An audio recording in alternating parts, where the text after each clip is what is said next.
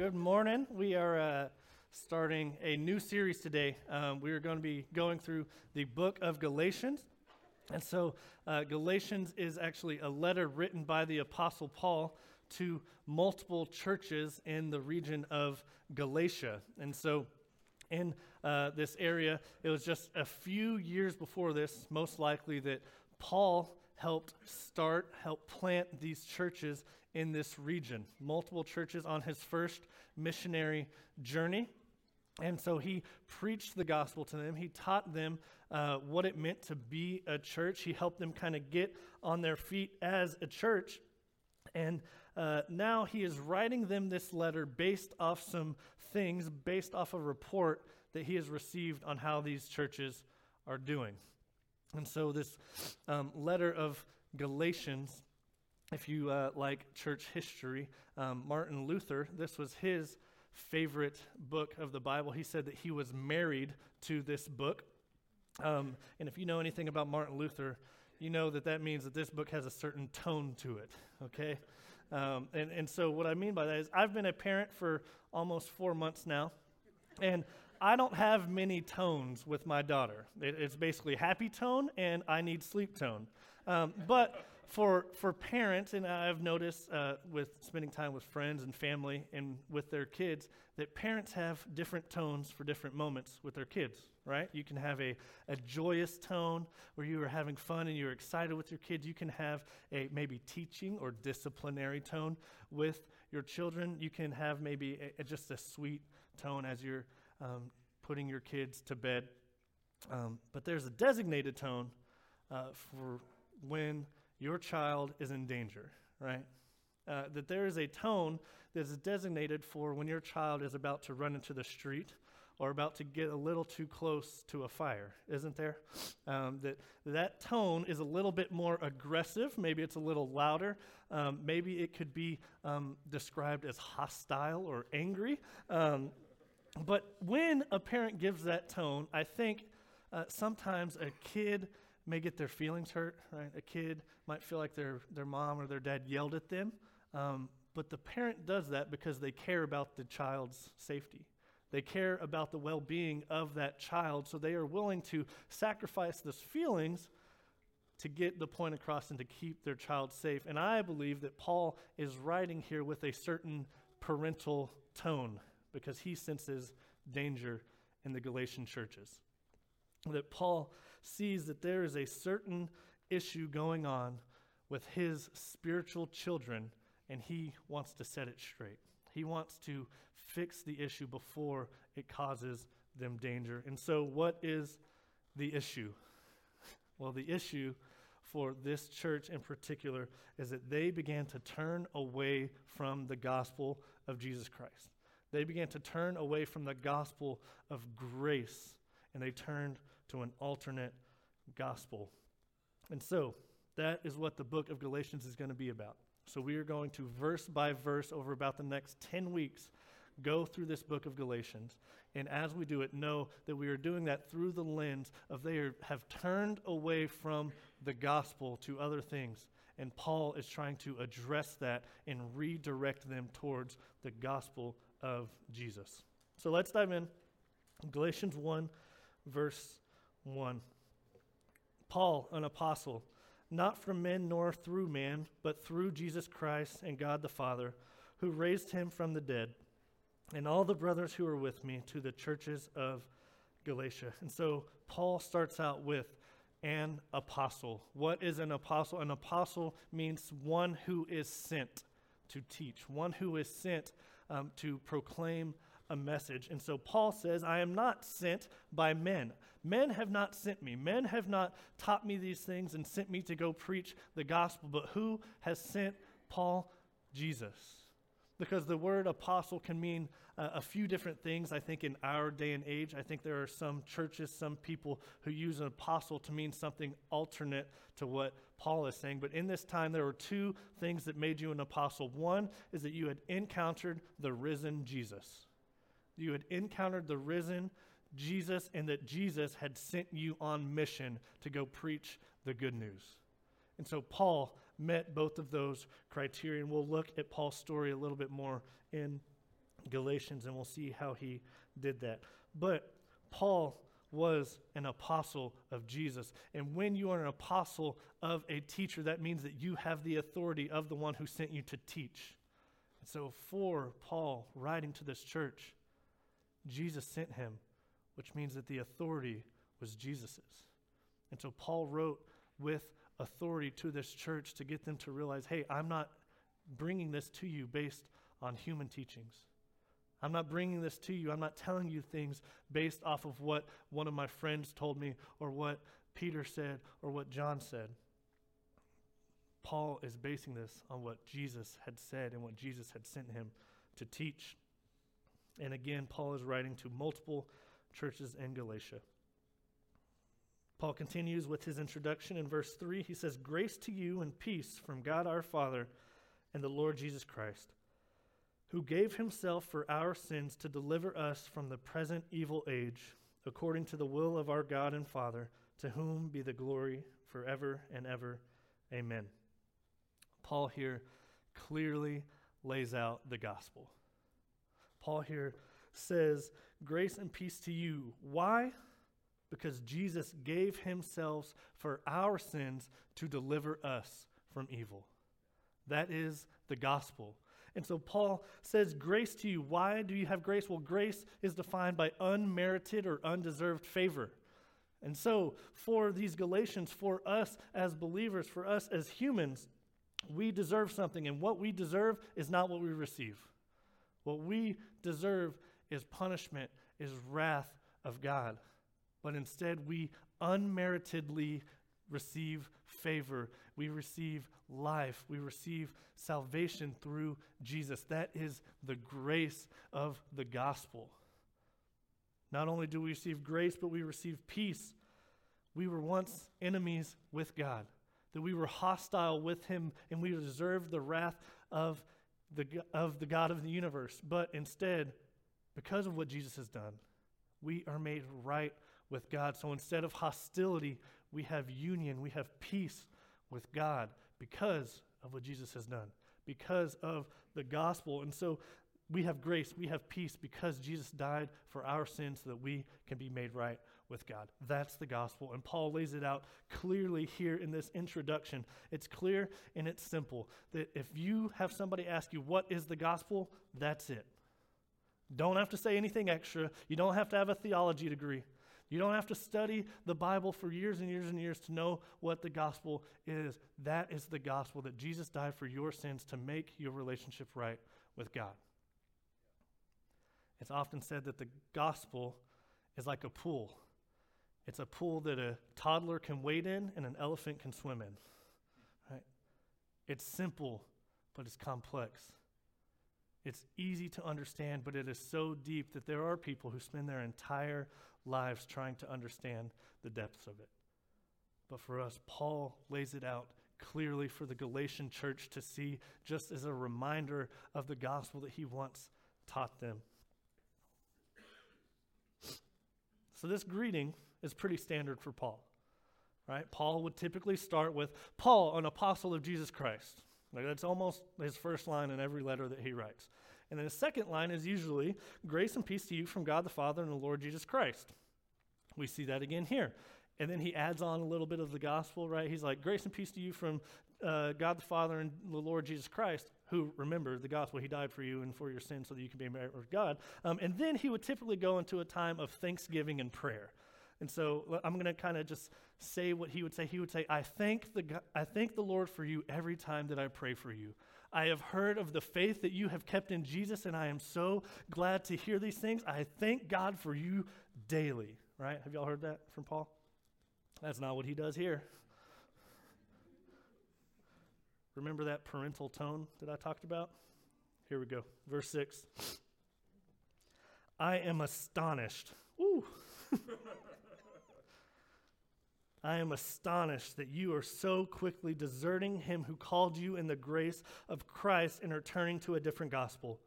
Not that there is another one, but there are some who trouble you and want to distort the gospel of Christ. But even if we or an angel from heaven should preach to you the gospel contrary to the one we preach to you, let him be accursed. As we have said before, so now I say again, if anyone is preaching to you a gospel contrary to the one you received, let him be accursed. Am I trying now to win the approval of human beings or of God? Or am I trying to please people? If I were still trying to please people, I would not be a servant of Christ. Paul, if you were trying to please people, you would not be using the word accursed like that. No human's like, let me listen. I want to hear this. This sounds sweet and good, palatable. Paul confronts the issue for the Galatians, and what does he say? What is Paul's message? Well, Paul's message is that there is no other gospel. There is no other gospel. He says, how have you so quickly turned to a different gospel? In verse 6 and 7, he says, how have you turned to a different gospel? Actually, there's not even a different gospel. Because if you distort the gospel, it's no longer the gospel. Because the gospel means the good news. And if you change the good news, then it's no longer good news. So what you are being taught is distorted, it is twisted, it is fake, and you are being troubled by these people who are teaching you anything other than the gospel of Jesus and the gospel of grace. And he says, I am astonished, astounded, flabbergasted at how quickly you have turned away. Remember, Paul was there with these churches. He preached to them the gospel message. He saw their faith grow. He saw them put their trust and their hope in Christ. And now he gets a report that they've turned away. He is astonished by that. Look at verses 8 and 9. Paul writes, if anyone should preach a contrary gospel, let him be accursed. That's strong. And what does he do? Double down. Say it again. If anyone, and what he does here is he doesn't take himself out of the picture. He doesn't look at other people. He says, if any of the men that I am with now currently teach you a gospel that is contrary to what we taught you before, let that person, even myself, be accursed. If an angel from heaven appears to you and preaches a gospel that is contrary to the gospel that you have once heard, let that angel be accursed. Man, this is strong. But the gospel doesn't change. So the gospel and what Jesus has done and what that means for us will not change. And Paul is trying to get this church to understand that. That even if it's from an angel, even if it's from himself, and he changes what he said, that's not from God, but it is an instrument of the enemy to distort and turn Christians away from Jesus. The gospel will not change. It doesn't need anything added onto it. It doesn't need anything taken away from it. And this was the problem for the Galatian church. For the churches in the region of Galatia, this was their issue, and I believe that this is an issue for the churches in our nation. That the American church has many versions of the gospel, but there is no other gospel. There's only one. And so, if we are receiving twisted and distorted versions of the gospel, don't you think it's important for us to know what those are? So we're going to look at some examples. And Paul is taking this seriously, so I think we need to take this seriously. So the first one is the prosperity gospel. The prosperity gospel teaches that the Bible promises health, wealth, happiness, and uncommon success to all believers. You just have to speak a word of faith with positivity. Guys, that is not the gospel. Jesus, in his own words, said that he promises that we will have troubles. We will encounter troubles in this life. That doesn't mean that we put our faith and our trust in the prosperity and the success that we have. It doesn't mean that we put our faith and our hope in the material things of this life, that is a twisted, distorted version of the gospel of grace. Second is Mormonism. Our neighbors right over here. their beliefs came from an angel that appeared to Joseph Smith. And he gave them this revelation, and that's where their teachings come from. What did Paul say? Paul said, if an angel preaches to you a contrary gospel, let him be accursed.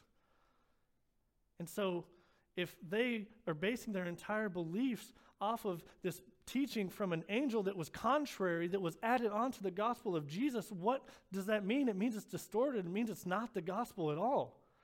There are many other religions that do this same thing, that they take the gospel and then they add things to it that make it better for them. And so we've looked at things maybe that are outside, like we don't believe those. We know that those are wrong, right? But what about inside the church? What about things that we have probably encountered in our lives? Well, there was a study done by Arizona Christian University, and they said that 40% of Protestant evangelicals, hey, that's us, we're Protestant evangelicals, 40% of Protestant evangelicals believe in some sort of works-based salvation. One of those is moralism, that if I'm a good person, God will accept me. If I'm a good person, God will love me because I did more good things. I was pretty good. Didn't do a lot of bad. I didn't lie because my mom would beat me. It's the gold star system, right? Y'all know the gold star system? I had a friend, his name was Steven Sloka, and in high school, he cleaned his church that he attended. And so we would often be hanging out on Saturday night, and he would go, oh no, I forgot to clean the church this week. I got to go clean the church. And so Saturday night, I'd go up there with him to the church, and because I was a good friend, I would go up there and help him clean. That's not true. I'd never helped him clean. I would go up there and cause problems, okay? And so he would be vacuuming or doing something around the church, and I would go play in the children's classrooms. And so I remember there was this one time I was in a children's classroom, unsupervised, and they had this poster board, and there was a bunch of gold star stickers next to all these kids' names, right? And I'm just looking at it, and I'm 16, so I'm a heathen, and all of these kids have at least 15 or 20 gold stars next to their name, except one. There's one row that has 2 golden star stickers. That kid's name was Bo, okay? I remember. And I was like, that's just not fair. That is not fair that Bo has 2 stickers and all these other kids have like 20. And so I proceeded to find the booklet of Golden Star stickers, and I gave Bo like 30 stickers, okay? Because I just really felt like he deserved it. He needed to understand what grace was. I've thought about this since, and there's a really good chance that Bo had only been to that church like 2 times. I don't know. Maybe that's why he only had 2 stickers. There's a good chance that Bo was just a really bad kid, and he showed up the next day and probably got in trouble because the teacher thought he did that. I'm not quite sure. But there's this golden star system that I think that was in a church. A church was teaching that if you were good, you get a golden star, right? And listen, I do not believe that moralism is bad. I believe that it is healthy and proper to teach your kid good, healthy morals, to help them grow up and be a polite human being, to help them be a good neighbor, to help them know how to function in society and be a person that you want to be around. However, if that moralism and teaching them to be a good person gets misunderstood for the gospel, there's a serious issue there. If you believe that I earned enough gold stars, I just showed up one day and they were there. I earned enough gold stars. That means that I should deserve, I am a good enough person to receive eternal life in heaven. That is the distorted version of the gospel. And I think oftentimes in the church, we fall for moralism. There's a saying that moralism can save you from jail, but not hell. Legalism, that I have to follow these specific religious rules for salvation. This one is so prevalent, it is so common, and so easy for us as believers to fall into the mindset of legalism. And this is what the Galatian church was dealing with. See, I struggle with legalism sometimes. I struggle with this idea that if I sin too much this week, I'm going to be in trouble with God, that God's going to be mad at me. But then if next week I do better, he's going to be happy with me. And that is legalism. That is basing our standard on how well we can follow the rules that God has given us. It's unhealthy, but it's so prevalent. And this is what the church in Galatia was dealing with, that there was a legalistic group called the Judaizers. And we're going to learn a lot more about the Judaizers as we go through the book, through the letter of Galatians. But what the Judaizers believed is that they were Christians. They believed in the work of Jesus, but they also believed that the Hebrew law was still binding. So they believed that Jesus died on the cross for our sins, and that's good, and you have to believe that, but you also have to still follow the law of the Old Testament. And you have to follow these rules and these customs and these processes, and you have to do all these things to receive eternal life. And guys, that is not true. That is a distorted view of the gospel, because the law on top of what Jesus had done is a distortion of what Jesus has done. And so, Jesus plus anything equals nothing. Jesus plus anything equals nothing, that is no gospel. There is no other gospel. That the gospel of grace through what Jesus has done on the cross is the only good news, and it's the only way to salvation. What Jesus has done is sufficient, and nothing else is required. So that's the gospel. That is the true gospel. And so it is so important, it is so essential that we know that true gospel. Why? Well, there's two reasons that I have there. True gospel is essential because, one, Christ's glory is at stake. Christ's glory is at stake if we do not believe and know the true gospel. That with the gospel of grace, Christ receives the glory. What about the gospel of legalism? What about the gospel of moralism? Who receives the glory? We do. Because, yeah, God set the rules, but look how good I was to follow the rules. Look how well I obeyed what God told me to do, and we begin to get pride. We can puff ourselves up based on our own ability to follow the rules. And so, in the gospel of legalism, moralism, any counterfeit gospel, the glory gets taken away from God. And let's just look at the evidence of this. What does the world think about Christianity?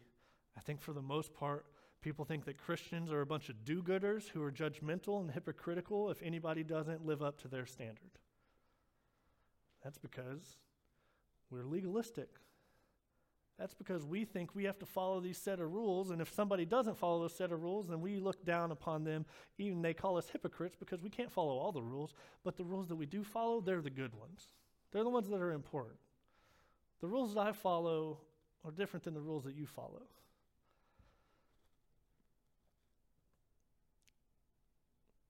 The glory should be put on Jesus. Instead of focusing on ourselves and our ability to be a good enough person, we should focus on our loving, gracious Savior. I want to look at some verses that show this gospel and show how good our Savior is. 1 John 3:1, see what kind of love the Father has given to us that we should be called children of God. I've learned since having a child, especially in the first few weeks, that Amelia, my daughter, she didn't really do anything for me. You know, she pooped, she cried, she didn't sleep as much as I would have liked. And I remember being tired and worn out and holding her and just thinking about the love of our Father. That we bring nothing to the table, that we aren't righteous. We don't bring gifts to God that God is super excited to receive. And he's like, you know what? Now that you brought me this, I'm going to love you. But God adopts us into his family, that he calls us his children purely based on his characteristics of love and grace for us, that God is love.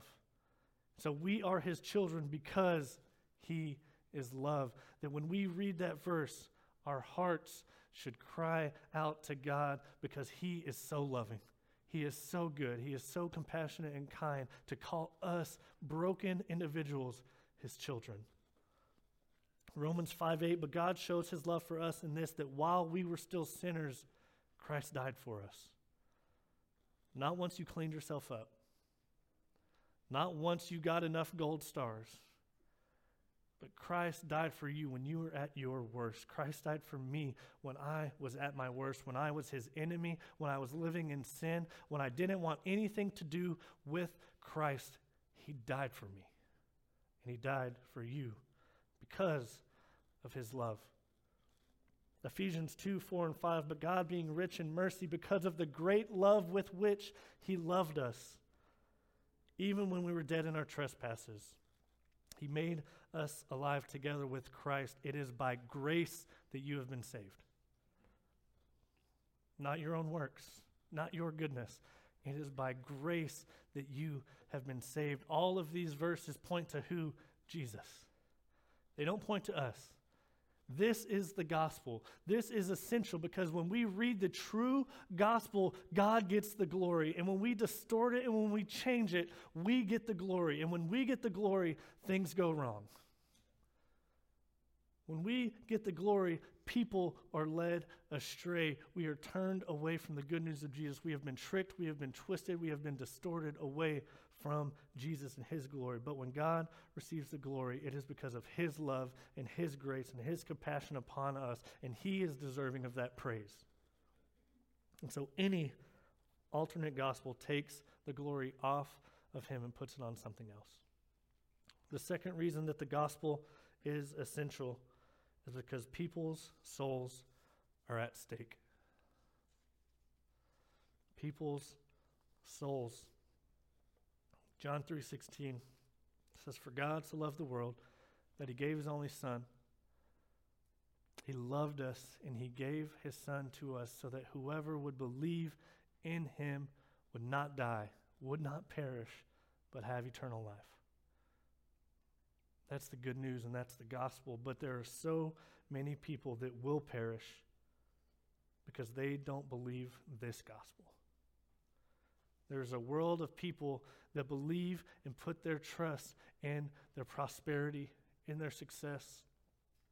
There's a world that puts their trust in an alternate version of the gospel. There's a world that puts their trust in themselves and their ability to be good enough. But when our belief is put in Jesus and what he has done for us, we won't perish, but we receive eternal life.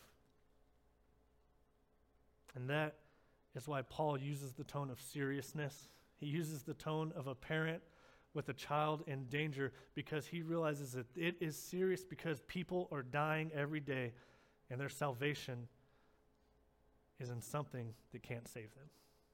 Their trust is in something that can't save them.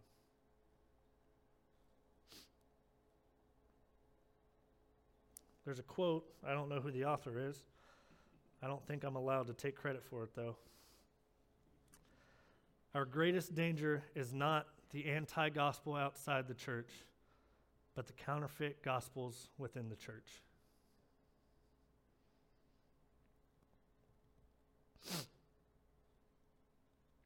It's not the outside world that is our danger, but it is what we believe and what we turn to besides the gospel of Jesus that is a danger for you, Christian.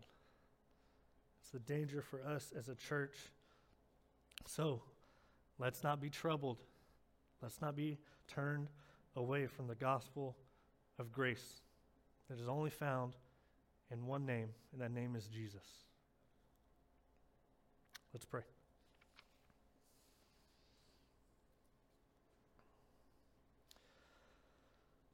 Lord, I thank you for that grace.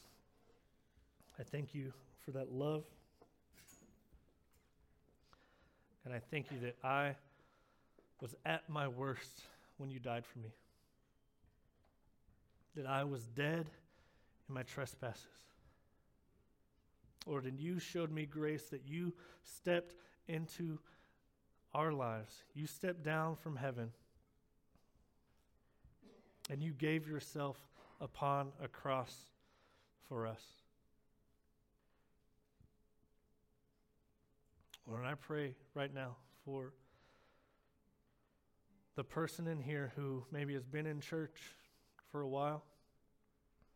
Maybe they're just dipping their toe into church. And they've heard an alternate gospel. That they have been troubled by a false truth of what you've done. They have been troubled by a false reality of how to get to heaven. I pray right now that the truth of the gospel, that Jesus, you died for us. You died for our sins so that we could be made right with God. I pray for the person who needs to accept that, who needs to believe that for the first time today. And if that is you, I pray that you would be so bold to take your Connect card and mark on a next step that you are trusting Jesus for the first time. That if Jesus is calling you towards baptism and to proclaim and begin to walk in that belief, that you would take that step. And I pray for the believer in this room who knows what the gospel is, but gets caught up believing in legalism and moralism. I pray, God, today that they would turn back to you. And it is by grace that they would be saved. It is by your love that we have life. And we would live in that. We would live through that truth this week. And Jesus, I thank you for yourself. You paid it all for us. You gave it all so that we could have life. Let that not grow dull in our hearts. Jesus, we pray all this in your holy, in your precious, and in your powerful name. Amen.